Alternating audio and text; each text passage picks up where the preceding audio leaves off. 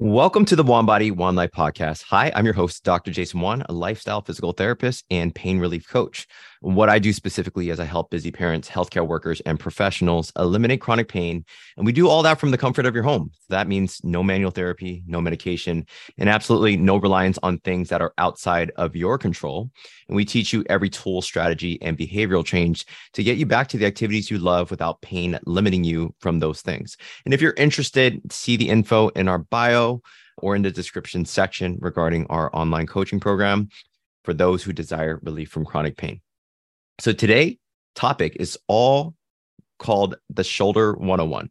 Now, Shoulder 101 is all about just breaking down the fundamentals. And I want to break this down in a couple different ways. First, I want to break down a little bit of the anatomy for you in regards to what exactly encompasses the shoulders, the exact bones. Then I want to go through some of the joints, basically what connects one bone to the other. And I'll go through the 4 joints that you may want to focus on. And then I'll also break down the muscles. So the muscles are the primal movers of what allows those bones to move.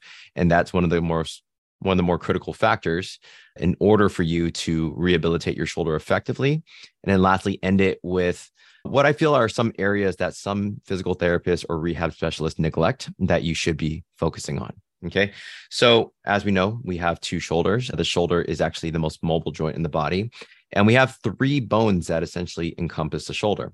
The first one we'll cover is the humerus. The humerus is actually the main portion of the shoulder. It's actually the ball and socket. The humerus actually attaches from basically where the socket attaches, where we actually see a lot of movement from the shoulder, and attaches all the way down into our elbow. So it is a fairly long bone called the humerus, and there are a lot of muscle attachments there. The other bone that we're talking about is also the shoulder blade or the scapula. And the shoulder blade has a number of different movements, but the shoulder blade actually encompasses basically the socket of the shoulder. And some people don't know that. So basically, having the shoulder blade be strong and be stable in certain positions allows the shoulder to move with less pain. And then lastly, you also have your collarbone, which is called your clavicle.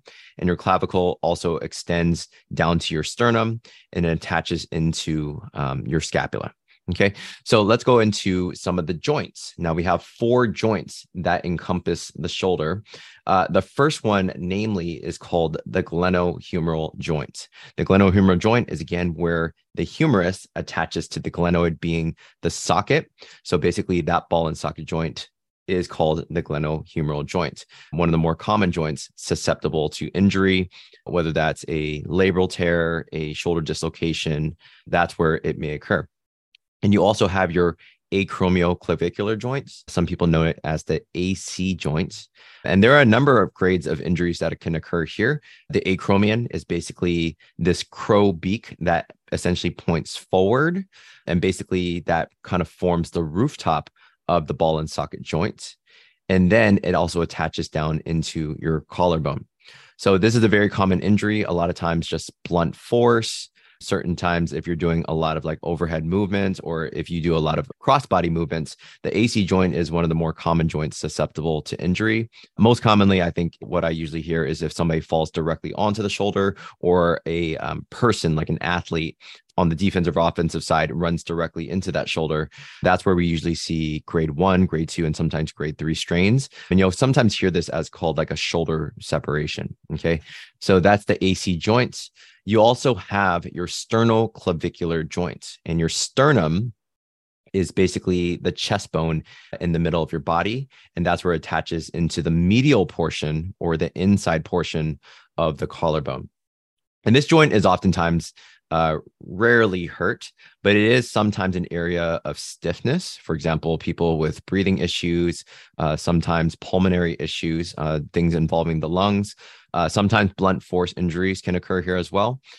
So it's not usually a primary area, and sometimes it is poorly misunderstood. But the sternoclavicular joints, there is little micro movements like elevation and rotation that can occur at this joint.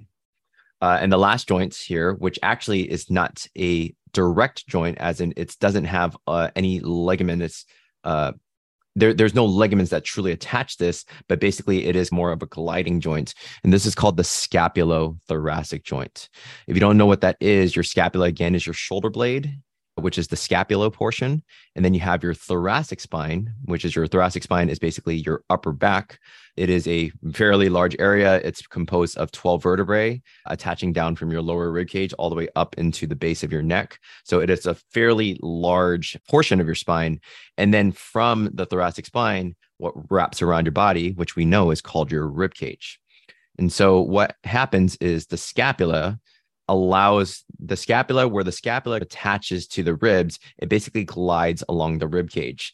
And so if you have any inherent weakness, instability in these areas, if there's muscles that are poorly trained, I oftentimes will see winging. And winging can be due to a number of reasons, either scoliosis, pulmonary issues. It can actually be viral, where one nerve gets actually knocked out. And if one nerve kind of knocks out one of the muscles that controls the scapula, you'll often see a lot of winging. And winging can cause a lot of shoulder dysfunction, shoulder pain. It can cause a lot of weakness to the shoulder. And basically, what's the purpose of the scapulothoracic joint is to stay nice and flush against each other. So basically the front portion of your shoulder blade should articulate or connect with the thoracic spine or the rib cage. Okay. And when we start to see the rib cage and the scapula kind of disconnect, or there's spacing in between, we'll start to see that winging. And therefore, we'll start to see a lot of things: neck pain, shoulder issues, sometimes breathing issues. More importantly, we're talking about the shoulder. So you'll definitely see a lot of shoulder dysfunction or weakness here. Okay.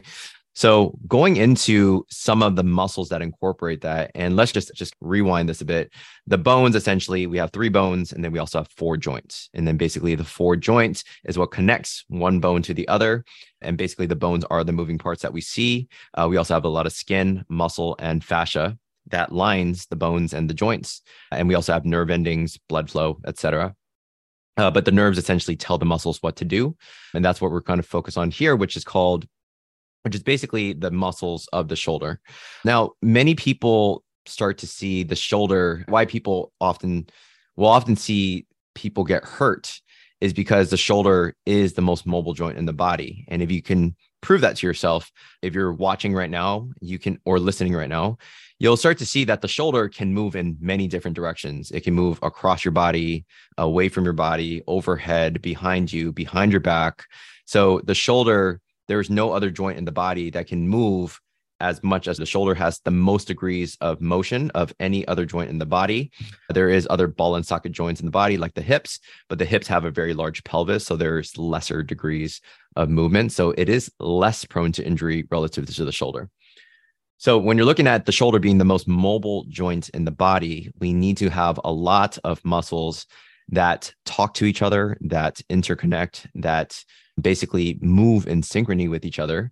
Because if any muscle becomes deficient or muscles become tight, it can definitely affect the shoulder in certain ways: decreased range of motion, increased pain, sometimes resulting in tears and other forms of injury.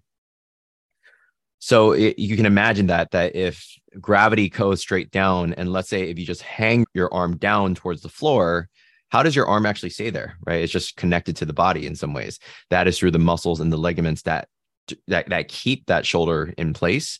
So if we didn't have the muscles, we didn't have ligaments, that shoulder would essentially just fall off the body, right? So that's how inherently unstable the shoulder could be if all the muscles and all the ligaments were detached. So if you're looking at how the body moves, you have your elbows and your wrist and your hand, all those muscles matter too, right? So those are some of the indirect areas away from the shoulder. But when you're diving into the shoulder muscles specifically, most people know the main shoulder muscles as like the rotator cuff is essentially 4 muscles that attach from your shoulder blade into your humerus. And they line the ball. And the role is not necessarily just to move the shoulder. The main role of the rotator cuff, all 4 muscles, is to keep the ball centered directly in the socket. So it's more of a control muscle and is more of an endurance muscle. Nobody's going into the gym trying to hit PRs with the rotator cuff. That is just going to result in potential injury. You have other larger muscles that we'll get into, but the rotator cuff are these 4 muscles that essentially centrate the ball directly in the socket to produce basically pain-free movement, or movement in which that ball doesn't run into other structures around that shoulder. Okay. Remember how we talked about the acromion? The acromion is essentially the rooftop of the ball and socket. So oftentimes we'll start to notice that if somebody has any compensations, they have pain on moving their shoulder on the way up, or they have limited overhead flexion, limited external rotation, we sometimes call this general term subacromial impingement. Sub being below the acromion, and that is where general pinching may occur. This is somewhat poorly understood because I think many people, like, they start to get fearful and hesitant that, like, oh, something's pinching, right? So if it's impingement, something's really getting squashed up. And while that might be true, that's not the whole picture, because even babies and people that have no shoulder pain at all, there is all some sort of impingement going on. There is actually a lot of articulation between the ball, the muscles on top of the ball, as well as the acromion. However, when you start to get excessive, right? So I'm talking about excessive impingement where maybe the acromion and the ball are both rubbing like the muscle, right? They're both rubbing the muscle together, and that creates a lot of friction. And when friction occurs around a tendon, that's what results in tendinitis or a muscle strain. Okay. So subacromial impingement, I don't generally throw that terminology out a lot just because it's the more primary term, but the subacromial impingement secondary to what may be causing that, right? So is it a weakness issue? Is it more of a stiffness issue where the cartilage and basically the bones that surround that are getting a little bit stiffer? So that's more of an arthritic condition. So what we say is, like, sometimes somebody comes in with subacromial impingement secondary to, let's say, osteoarthritis or frozen shoulder or rotator cuff tendonitis, right? Whenever somebody gets tendonitis, that's usually results in some sort of weakness. And that weakness, again, can cause dysfunction in which how the shoulder moves and how the bones move together. Okay. So the rotator cuff, again, centers the ball directly in the sockets. Don't have to go into all the scientific terms, but basically strengthening the rotator cuff is oftentimes a go-to for many rehab specialists, many physical therapists. Sometimes that's not always the case. And then you have more of your primal movers. Remember what I said, that the rotator cuff is more of an endurance muscle versus you have a lot of larger primary movers that I tend to focus on a lot, not just for like aesthetic reasons, just so the muscles can pop out, but because if the muscles are larger, stronger, more resilient, that is going to decrease your chances of injury, strain, and also you're just going to have stronger shoulders and be able to do more things. So let's start with like maybe the deltoid. The deltoid is composed of three muscles: the front deltoid, the middle deltoid, as well as the rear deltoid. And basically it is the larger cap that kind of lines the ball, right? So you have your rotator cuff that it's hard to reach because it's deeper inside. And then more superficially, that basically that large layer of muscle that attaches from the front, the middle, and the back of the ball and socket is your front, middle, and rear delt. And basically, where if it's the front delt, it allows basically forward movement. Lateral delt basically allows lateral movement or abduction. And then you have your posterior delt, which allows extension. And there are other secondary motions like external rotation and internal rotation, but maybe don't get into that right now. But basically, strengthening the deltoid in different positions, that's really a pivotal thing for most people. Okay. So if you neglect strengthening the deltoid, essentially you have a very weak shoulder. And then what you also have are these much, much larger muscles than the deltoids, which is your pectorals, as well as your teres major, as well as your lats. The pectoral, if you've seen that before, it basically allows a lot of pressing movements forward in front of you. It allows internal rotation from a higher standpoint. So if you're grabbing something down, so it allows overhead flexion back down into extension, and vice versa. Also from a lower position from your arm, basically by your side, it allows you to lift up your arm towards the ceiling. And that's also assisted with the deltoid and some other scapular muscles. So the pec major, the pec minor, they are still pretty key muscles to strengthen. Then you also have your lats. Your lats is more of a pulling down muscle. So basically pulling things towards you is essentially the main movement of the teres major, as well as the lats. And then you have these other muscles that are a little bit more key for shoulder health. Let's say not your teres. You have your lower trapezius, you have your upper trapezius, and you have your middle trapezius, and you also have your rhomboids. Okay. So a lot of these muscles, not to get into too many details, but allows a lot of scapular movements like squeezing your shoulder blades back, bringing your shoulder blades forward, raising your shoulders up towards your ears, shrugging, and also dropping them down. Also, there is something called scapulohumeral rhythm, which basically for every degree that your humerus moves, for every 1 degree that your humerus moves, your scapula and your shoulder blade have to rotate up 2 degrees. Or maybe it's the other way around, but it's basically your humerus rotates up 2 degrees and then your scapula rotates 1 degree. So there are muscles that support that shoulder blade with upward rotation. Mainly those muscles are either the serratus anterior, a muscle that attaches from 8 ribs and attaches into the inside border of your shoulder blade. And also you have your lower trapezius as well, which also is this muscle that attaches more into your mid back and it attaches into the lower corner of your shoulder blade. Okay. So I know this is hard to explain more from a podcast, but you can, at least it gives you a broad scope of how many muscles really involved with the shoulder and what muscles you could potentially can look at. And if you need more details, I probably have a number of resources, Facebook, Instagram, and TikTok, and you can maybe see a little bit more of a breakdown of the shoulder musculature. Okay. So going into maybe like how to strengthen your shoulder. There's a lot of ways. One is called open kinetic chain strengthening. Open kinetic chain is basically where your fist and your arm are actually moving basically in space, versus closed chain is where basically your elbow or your hand or your wrist are fixated either onto the wall, a bench, or the floor. Okay. So closed chain is where your hand is fixated and everything else moves around that fixated area, right? So if I do push-ups, my hands are on the ground and then it's my whole entire torso and the rest of my body and my elbows that are producing that movement. Versus, let's say, if I do a lateral raise or a bench press is basically where I'm moving that barbell up towards the ceiling. And that is open chain because that bar is suspended in space. Versus, again, hands or elbows fixated on the floor. Even side planks and planks are also good alternatives or good options for closed chain strengthening.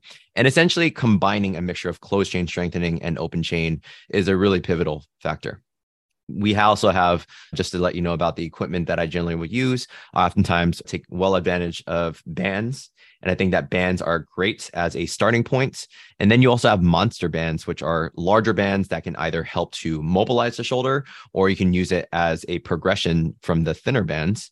And then you also have, my favorite things are definitely dumbbells, kettlebells, even maces, as well as barbells. All those are the money makers. All those are like the main things that will really help you to create a stronger, more pain-free shoulder. And for another time, we can definitely dive into the more specifics of what those motions are. But I am very biased towards using dumbbells and external weight as a means to make that shoulder stronger, right? Because again, just make sure that and understand that the shoulder is the most mobile joint in the body. So it does make sense to definitely strengthen not just the rotator cuff, like that stabilizing muscle, but also strengthen every primal mover. Try not to neglect any muscles. And I think your shoulder will feel better. All right. So lastly, just diving into what are some of the maybe the more neglected areas or maybe areas of rehab that you might not be focusing on. And maybe your PT or your trainer has given you like shoulder external rotation to strengthen your cuff, or maybe they gave you like front raises or lateral raises to strengthen your deltoid, or maybe you're doing what I call like I's, T's, and Y's, right? I's, Y's, and T's. Those are very common movements. But let's see what are some other areas that can really enhance your shoulders. Things that I focus on are definitely trunk stability, because if your trunk is your center of gravity, and basically, let's say you're doing like a baseball swing or a golf swing, and all of a sudden you strain your shoulder or your elbow.